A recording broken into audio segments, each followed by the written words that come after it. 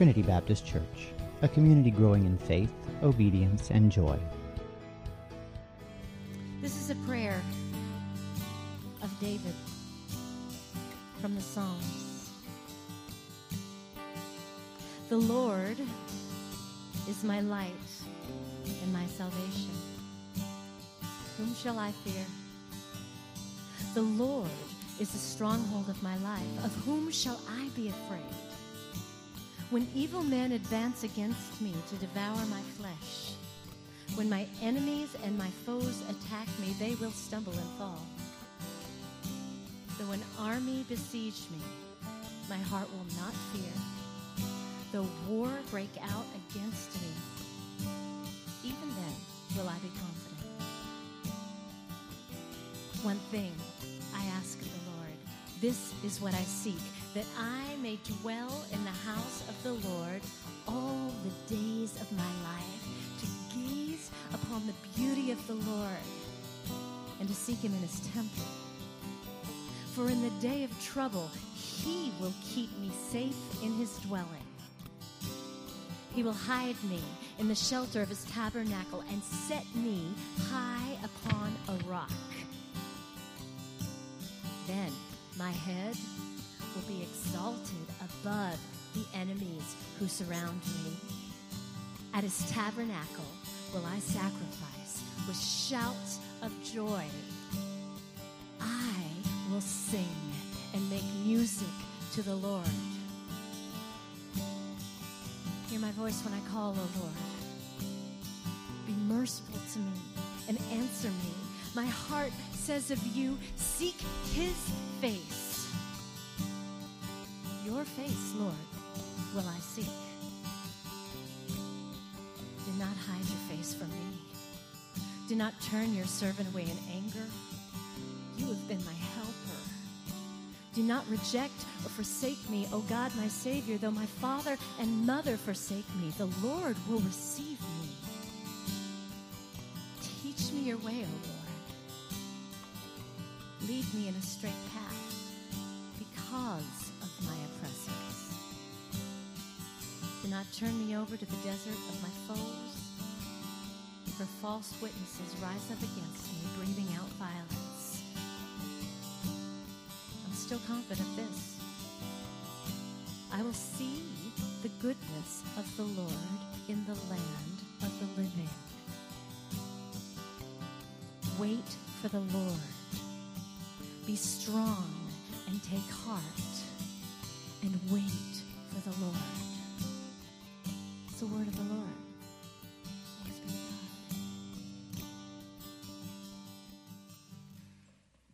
God. This is the only time I'll ever be on stage with Kappa and Nathan. Good morning. My name is Dave Page. I'm one of the elders here at Trinity, and I'm honored to be able to be with you and share today. As Penny mentioned, last week we had a bombastic service. It was awesome for those that were here, and we sent off the Boyds after serving us so well for 25 years, and now we turn a corner. One chapter is closing, and yet another chapter is wide open. And I think the leadership at Trinity is really excited about what the Lord is going to do in this season. But with some of that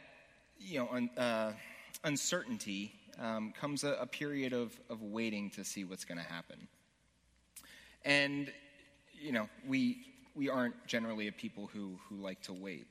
But having celebrated Thanksgiving, we're turning into the season of Advent, which by definition is a season of waiting expectantly, a season of preparation for the long ago prophesied Messiah who came in Jesus.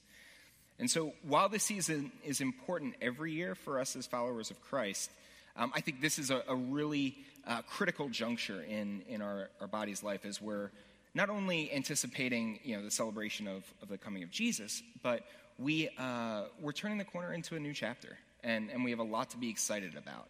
And so hopefully today we're going to look at some ways that we can make the most of that waiting time and use it to glorify God and enhance our walk with him.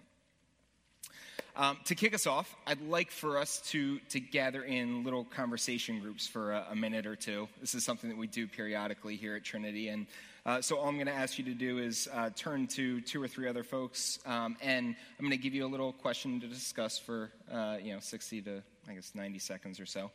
And just for the benefit of this discussion, the message of today is about patience. And I want to define patience as David did in Psalm 40 when he says, I waited patiently for the Lord. And this patiently is from the Hebrew word kava, most often translated as to wait for, to expect, to hope, or to look for. And so the question for you is, on a scale of 1 to 5, with 5 being the patience of Jesus, how well do you wait? You have 2 minutes. Turn, gather, discuss.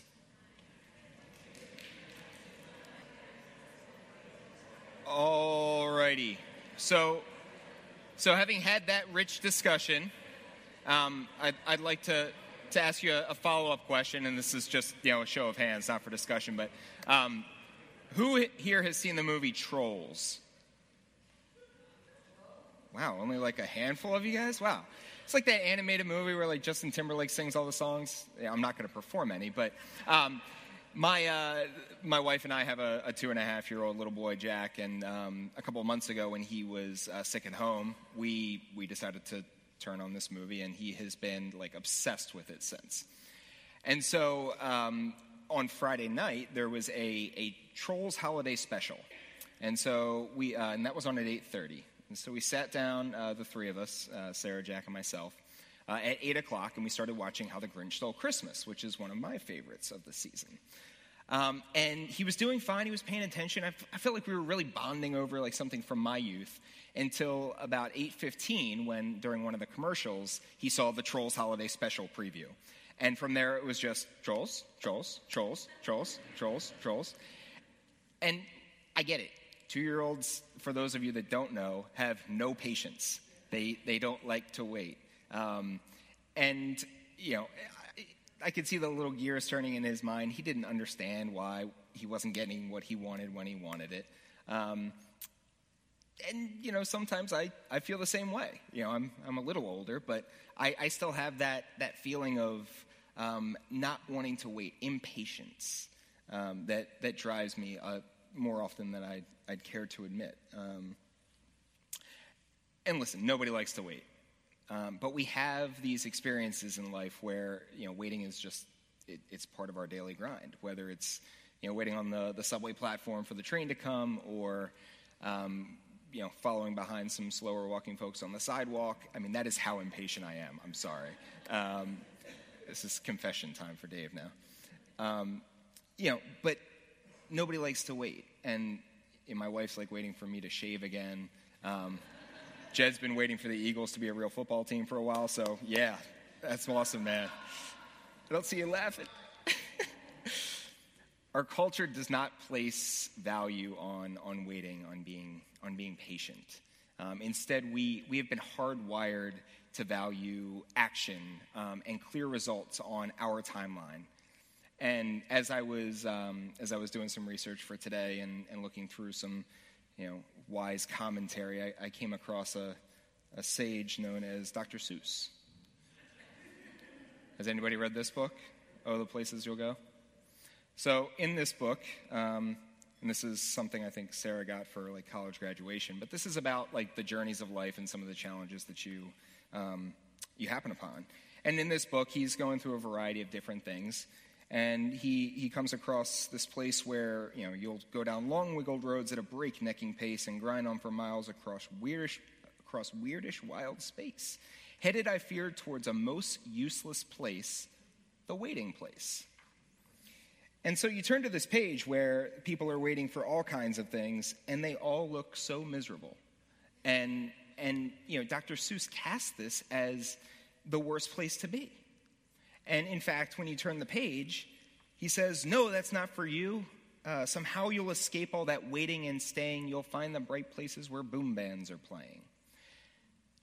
Even the message that Dr. Seuss is saying is, a waiting place is something to be avoided. Rush through. Don't stall. Don't become stale. There's no value in being in a waiting place, and I disagree. While these may be some trivial and somewhat silly examples, many of us encounter waiting and expectation in much more significant areas of our lives, whether it is deliverance from physical ailments or certain career aspects that are just very uncertain, hopes for a family and relationship, or restoration of broken relationships, or even the calling of a new lead pastor at the church that you attend. I think if we take a minute to reflect on the context, we realize that we spend an awful lot of our time in our life waiting for something. And so the two questions that I want us to focus on today are, why does God make us wait? And what does he intend for us in that waiting period? How can we make the most of that? And I'm going to cut to the chase a little bit and just say, I'm going to posit, and hopefully we'll see that demonstrated as we go along, that our God is extremely intentional and loving and strategic, and he always has a greater purpose for us in these waiting places than simply watching the clock tick by until, as Dr. Seuss says, we can escape all the waiting and staying. And so to help shed light on some of these situations and how some application that we can bring to our lives, we're going to look at a period in the life of David where he was called to wait and hopefully glean a little bit that we can take out the door today. So I neglected to give Roy any slides. It's not his fault. So it's going to force you guys to look at those blocks of paper in the back of your pews, the physical Bibles, or get out your devices. To set the stage, we're gonna kind of look at two bookends, or the period in between two bookends. We're going to start in 1 Samuel 16, where we see David is anointed as the next king of Israel. And we're going to move forward through 2 Samuel 5, where we see David officially become king of Israel. And so while I encourage you to circle back and read that entire story this week, because there's a lot more that I'm going to be able to deliver in an hour and a half. Keith makes that joke all the time. I couldn't resist. I'm sorry. We're going to kind of hover across the whole 21 chapters, and we'll dive in at a few points. And so just to set a little more context, estimates on David's age vary at this time of anointing. Most often he's reflected as somewhere in late teens, maybe 17 to 20. And but this period when he becomes king, he's at the age of 37. So we know that it was somewhere between 15 and 20 years between when he was told he was going to be king and when he actually became king. And we don't get any insight from the text on whether David knew anything about the timeline. So even though he had this promise, there was a lot of uncertainty as he was walking through his day-to-day, which I think we can resonate with. And so while I'm ultimately confident that David trusted the Lord, and we see that throughout the text, we're going to see that he's a man just like us. He has fears and uncertainty, and I'm hoping that we can glean some wisdom from some of what he did and put into action for our own lives. When we begin in 1 Samuel 16, the first half of that chapter tells of Samuel's visit to this man named Jesse in the town of Bethlehem. And Samuel was told by God to go there because God had had it with the current king Saul, and he wanted to anoint the next king of Israel. And so Jesse brings out all his sons, and Samuel goes through, and the Lord says, no, there's got to be somebody else. And so David is brought in from tending sheep out in the pasture, and God tells Samuel that that's the guy. And the first thing I want us to see is what happens immediately after this in verse 14. David was not marched down to the palace to depose Saul right away. As a professional shepherd, David would have had absolutely no training or qualification to be able to run a kingdom, and God knew that more than anyone. Instead, we're told that the Spirit of the Lord leaves Saul, and he began to be tormented by another not-so-holy spirit. So much so that his attendant wanted to find a harp player to soothe him and make him feel better when these attacks came on. And after a very convenient recommendation, we see in verse 21 that David came to Saul and entered his service. Saul liked him very much, and David became one of his armor bearers. Then Saul sent word to Jesse, saying, "Allow David to remain in my service, for I am pleased with him." So what we see here is rather than thrust David into a role that he wasn't ready for, God set events in motion that would enable David to become prepared for the role that he would be called to at a later date. God positioned David in this king's court, which would probably be the best way possible to learn how a kingdom actually operates, and gave him time to gain wisdom and experience that he would then apply and use as an equipping for his role as the future king. So the first takeaway for us is I want to ensure that as we as a corporate body or us individually approach a period or a season of waiting in our lives, that we have the correct perspective on it.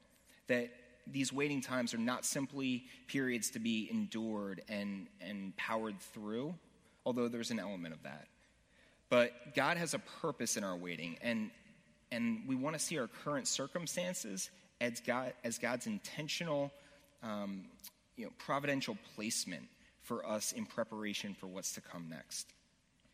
It's, as somebody refers to it, it's part of our curriculum as we walk with the Lord.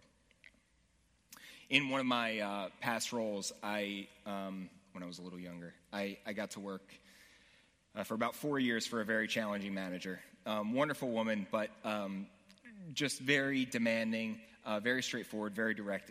Some would say abrasive. But it was a challenge day in and day out, and I really didn't enjoy going into the office at that time in my career. But sometime during that season, I tried to turn and look at it as, when I tell the story, I call it a character-building experience. And I joke about that on the one hand, but it really is true, because God used that time to grow me in patience, and to learn skills and aptitudes that I needed in future roles. And I would be completely failing in my current job right now if I hadn't had that experience. So I know that's the benefit of hindsight, to be able to look back on that. But I encourage us to see our current circumstances as preparation for what's next. If we keep moving into chapter 17, we come across one of David's more famous stories. And there's this particular giant, Goliath, who's been taunting the Israel army for 40 days. When David happened to stop by one morning to deliver some supplies to his brothers. David was just incensed by this guy coming out and insulting his God, but also his people, and nobody doing anything about it. And so he threw his hat into the ring and said, "Listen, if nobody else is going to step up, I'll do it."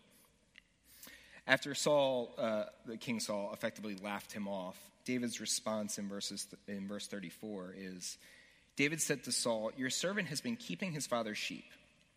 When a lion or a bear came and carried off a sheep from the flock, I went after it, struck it, and rescued the sheep from its mouth. When it turned on me, I seized it by the hair, struck it, and killed it. The Lord who rescued me from the paw of the lion and the paw of the bear will rescue me from the hand of this Philistine." David is referring back to specific situations of uncertainty in his life that he previously experienced, and was able to testify to how God brought him through that. David remembered God's faithfulness in excuse me, in the past, and he was able to turn that into wisdom to be able to trust God for what's to come in uncertain situations in the future. I think marking these moments as God brings us through things is really important for us in our walk, because we can often focus so much on moving forward and what's to come, but we gain strength from the trophies that God has given us in the past. And Deanne Boyd spoke about this very specifically last week, if you were here. She talked about 3 stories in their lives. 2, which were some crazy circumstances that would have seemed very odd by worldly standards. God delivered them through magnificently. He provided enormously for them. And the third was a season of uncertainty that they were still in, as Keith and Deanne are moving back to Texas really without a job. but they're following the Lord's call. And because of what God has done for them in the past, they have confidence in what he's going to do for them in the future. And that doesn't always look like what we think it's going to look like, but we can trust him nonetheless. And so the second takeaway for us when we look at David's approach to waiting is, as we seek to grow in patience in waiting on the Lord, we need to remember to look backward and reflect on what God has already done, because we can trust him and allow those experiences to give us confidence in the Lord's goodness and his faithfulness for what's to come in the future. If we fast forward to chapter 18, this is after David's triumph over Goliath and his rout of the Philistine army. And he's still not king, but he is a commander in the Israelite army now. And we can tell it's going pretty well from three little snippets in verses 5, 14, and 16, which say, "Whatever mission Saul sent him on, David was so successful that Saul gave him a high rank in the army. In everything he did, he had great success because the Lord was with him.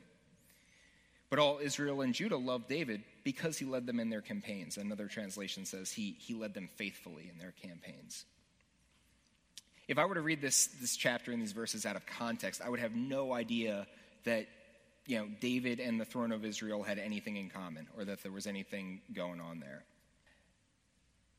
What I think we can glean from David here is that he didn't allow whatever certainty there was about his future, about when he might become king. He didn't allow that to cloud or take away from executing in excellence what he was being called to that day.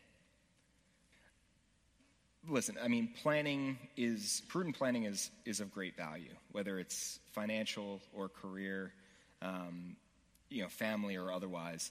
But if we hold it so high that it takes away from our daily walk with the Lord, and it forces us to take our eyes off of what Christ is calling us to today, then that becomes detrimental to our walk of faith.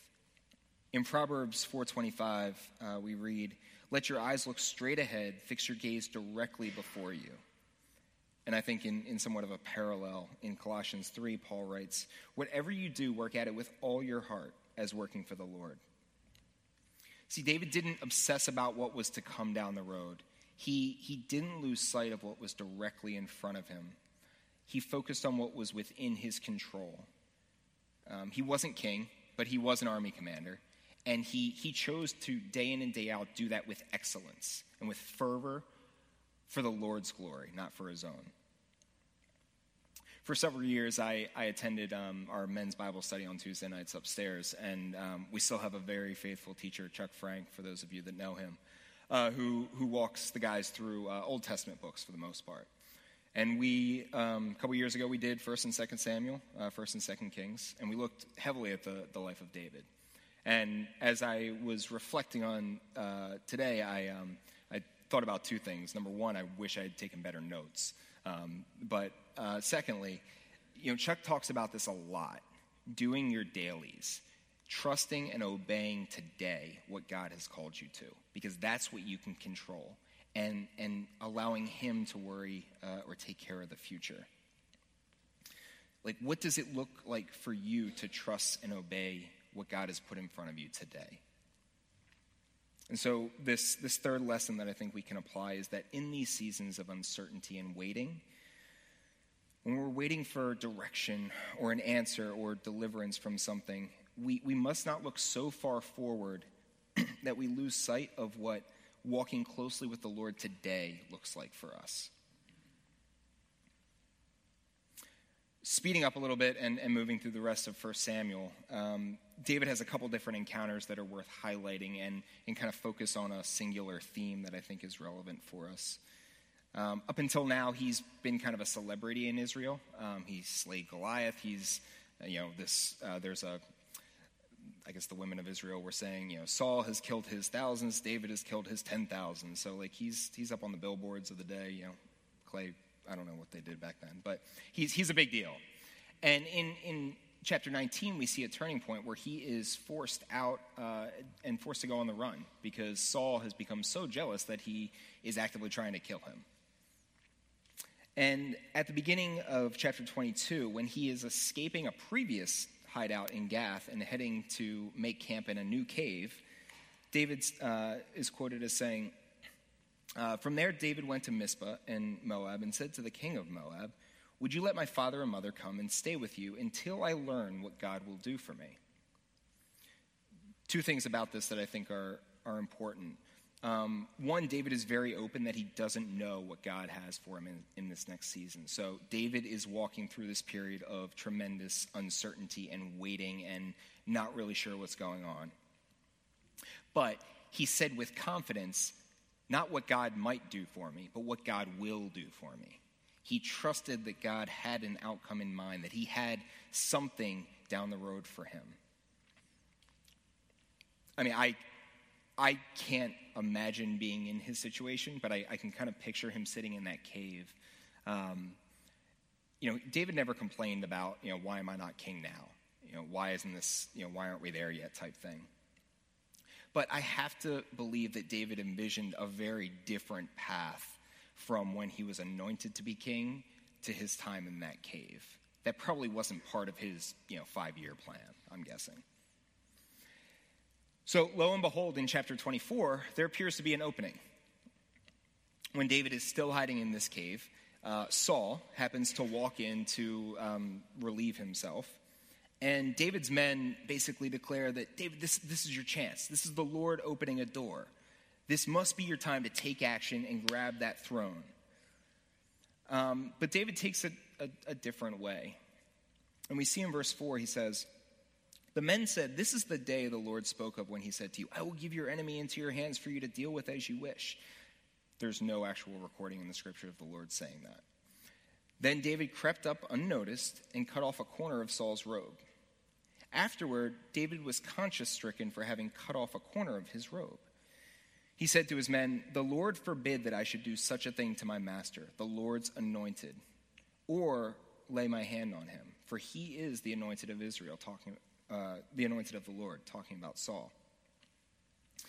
Had David taken it upon himself in his own timing, without any true word from the Lord, to kill Saul in that moment, he would have been shortcutting God's path of preparation for him. He would have been making his own curriculum. He would have been taking matters into his own hands. But instead, David recognized that A to B path that seems so alluring to us, in this case involved disobedience and was misaligned with the character of God. It would have been as if he was saying, "Okay, God, I've had enough. It's time for me to take some action. You've put this here. I'm good to go. I'll take it from here." And I think that can be so tempting for us, especially for those of us that are enduring long periods of waiting, whatever that waiting might be. We become impatient. We become eager for an answer. Sometimes we become eager for a bad plan over no plan at all. And that's an element of growth where we need to strive to ask the Lord to sustain us through that and continue to wait on him until we clearly get direction from him. Because God's timing is not our timing. Moses writes in the 90th Psalm that for God 1,000 years are as a passing day, as brief as a few night hours. When we want to dictate the timeline because waiting on the Lord is a challenging thing to do, it takes away from God's ultimate glory of what he's trying to do through us. And so I think the fourth lesson for us to apply here is don't take the easy way out. Seek him and trust God to be faithful to bring about his outcome in his timing. And I know it's not always easy to see that. But don't allow our impatience to take control and yield to temptation for one of those quick fix answers. Especially when an answer appears obvious, as it may have to David, seek the Lord's guidance and ask God to show you if this is really something he wants you to step into.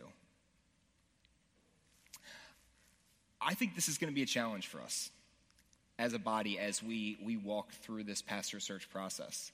I already get asked, do you guys have any new candidates and anybody in the pipeline?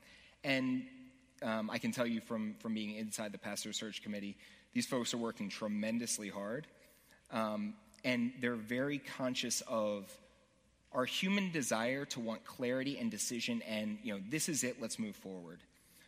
At the same time, giving huge weight and being sensitive and not quenching the Holy Spirit's leading and waiting for God's person to fill this role.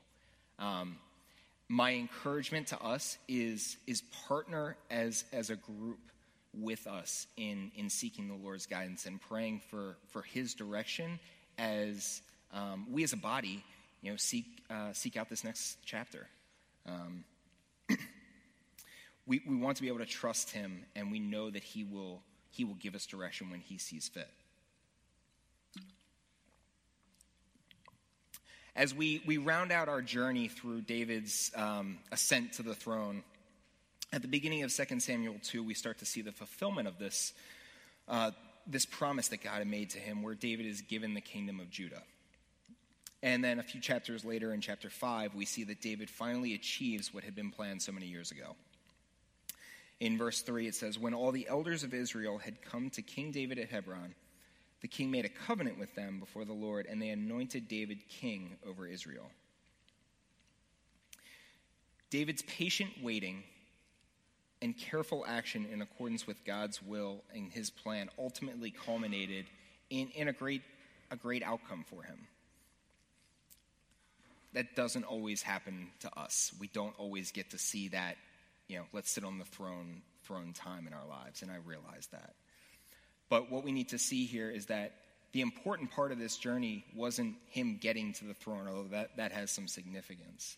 The important part is what God did while he was on that journey, how he developed him into the man of God, man after God's own heart that David is called to be. Paul Tripp says that waiting is not just about what I get at the end of the wait, but about who I become as I wait. And we certainly see that ring true in David's life. But there was significance to him attaining that throne. And so the final insight I want to kind of call out is not something we see from these passages specifically, but something that we do see as we move into the New Testament. In that David's anointing was a critical step in the prophetic sequence of bringing Jesus to earth to die for our sins and rise from the dead. If David had veered from how he had proceeded, listen, God would have gotten his plan done, absolutely. But it would have detracted from David's contribution and his role in that, and the glory that he was able to bring to the Lord through how he walked through that. So let us keep in mind that God can be utilizing each one of us for things that are much bigger than we may ever get to see in our lifetime. We are all part of God's big story, and we all have a part to play. And that's exciting. It's a little intimidating, but it's exciting. So as we look back at this period in David's life, we know that God intended it as one of preparation for the role that he had called him to. He had set something in the future, and God was going to bring him through that and prepare him for that. He had areas where he needed to grow. He had experiences that he needed to walk through, wisdom that he needed to gain in order to step into that new phase and be successful and bring God glory through that. And I think so do we. We walk through many parallel periods of waiting and development and preparation throughout our lives.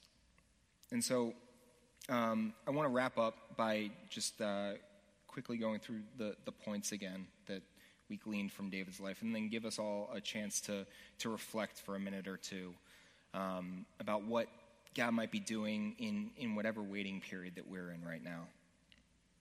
And so as a reminder, as we approach these periods of waiting, as we strive to have patience in uncertain times, let us strive to view seasons of waiting as preparation. This is not something to be moved through. It's not something to be escaped, as Dr. Seuss said, but this is a time to be embraced and to find value in, because the Lord wants to do something through that time in you.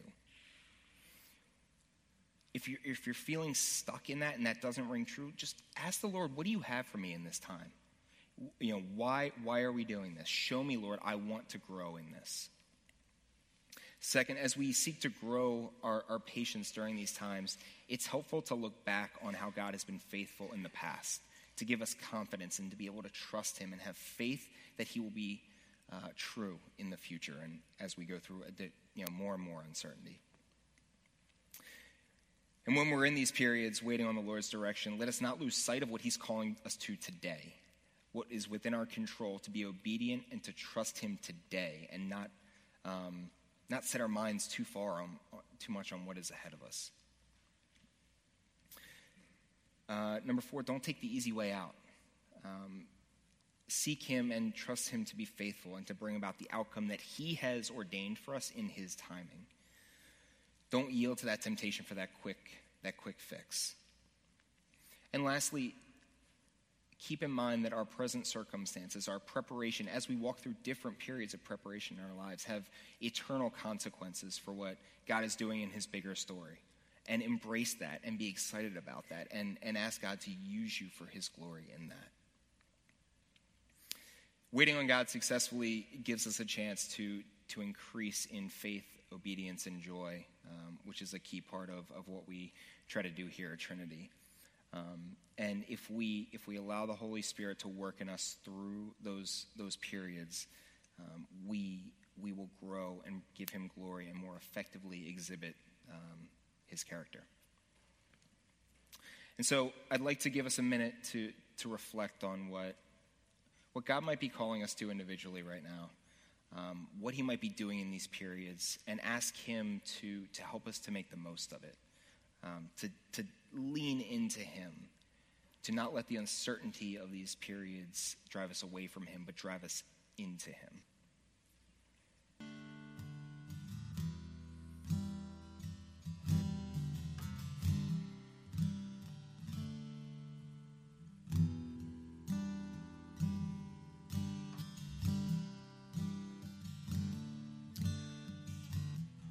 Lord, I give you praise that even in the midst of uncomfortable circumstances, when we in our human nature want to steer away from uncertainty, you still want to do a good work in us. Lord, I pray that we would individually lean into you as we are facing these stretches of waiting, that we're seeking you and wanting to partner with you in transforming us more into the likeness of your Son. Lord, I'm grateful that we were able to honor Keith and Deanne so well, that we are a church that celebrates what you have done, and we celebrate what you will do. Lord, you have been faithful for 150 years, and that is not built on any individual. That is built on Jesus Christ. And so, Father, as we step out in faith into this period of uncertainty, Lord, I pray that we would collectively make the most of this waiting time, that we would gather around each other, that we would support James and his family as they lead us well, that we would love on our staff and our leadership, Lord, that this would be a period where we look back and say, God had his hand on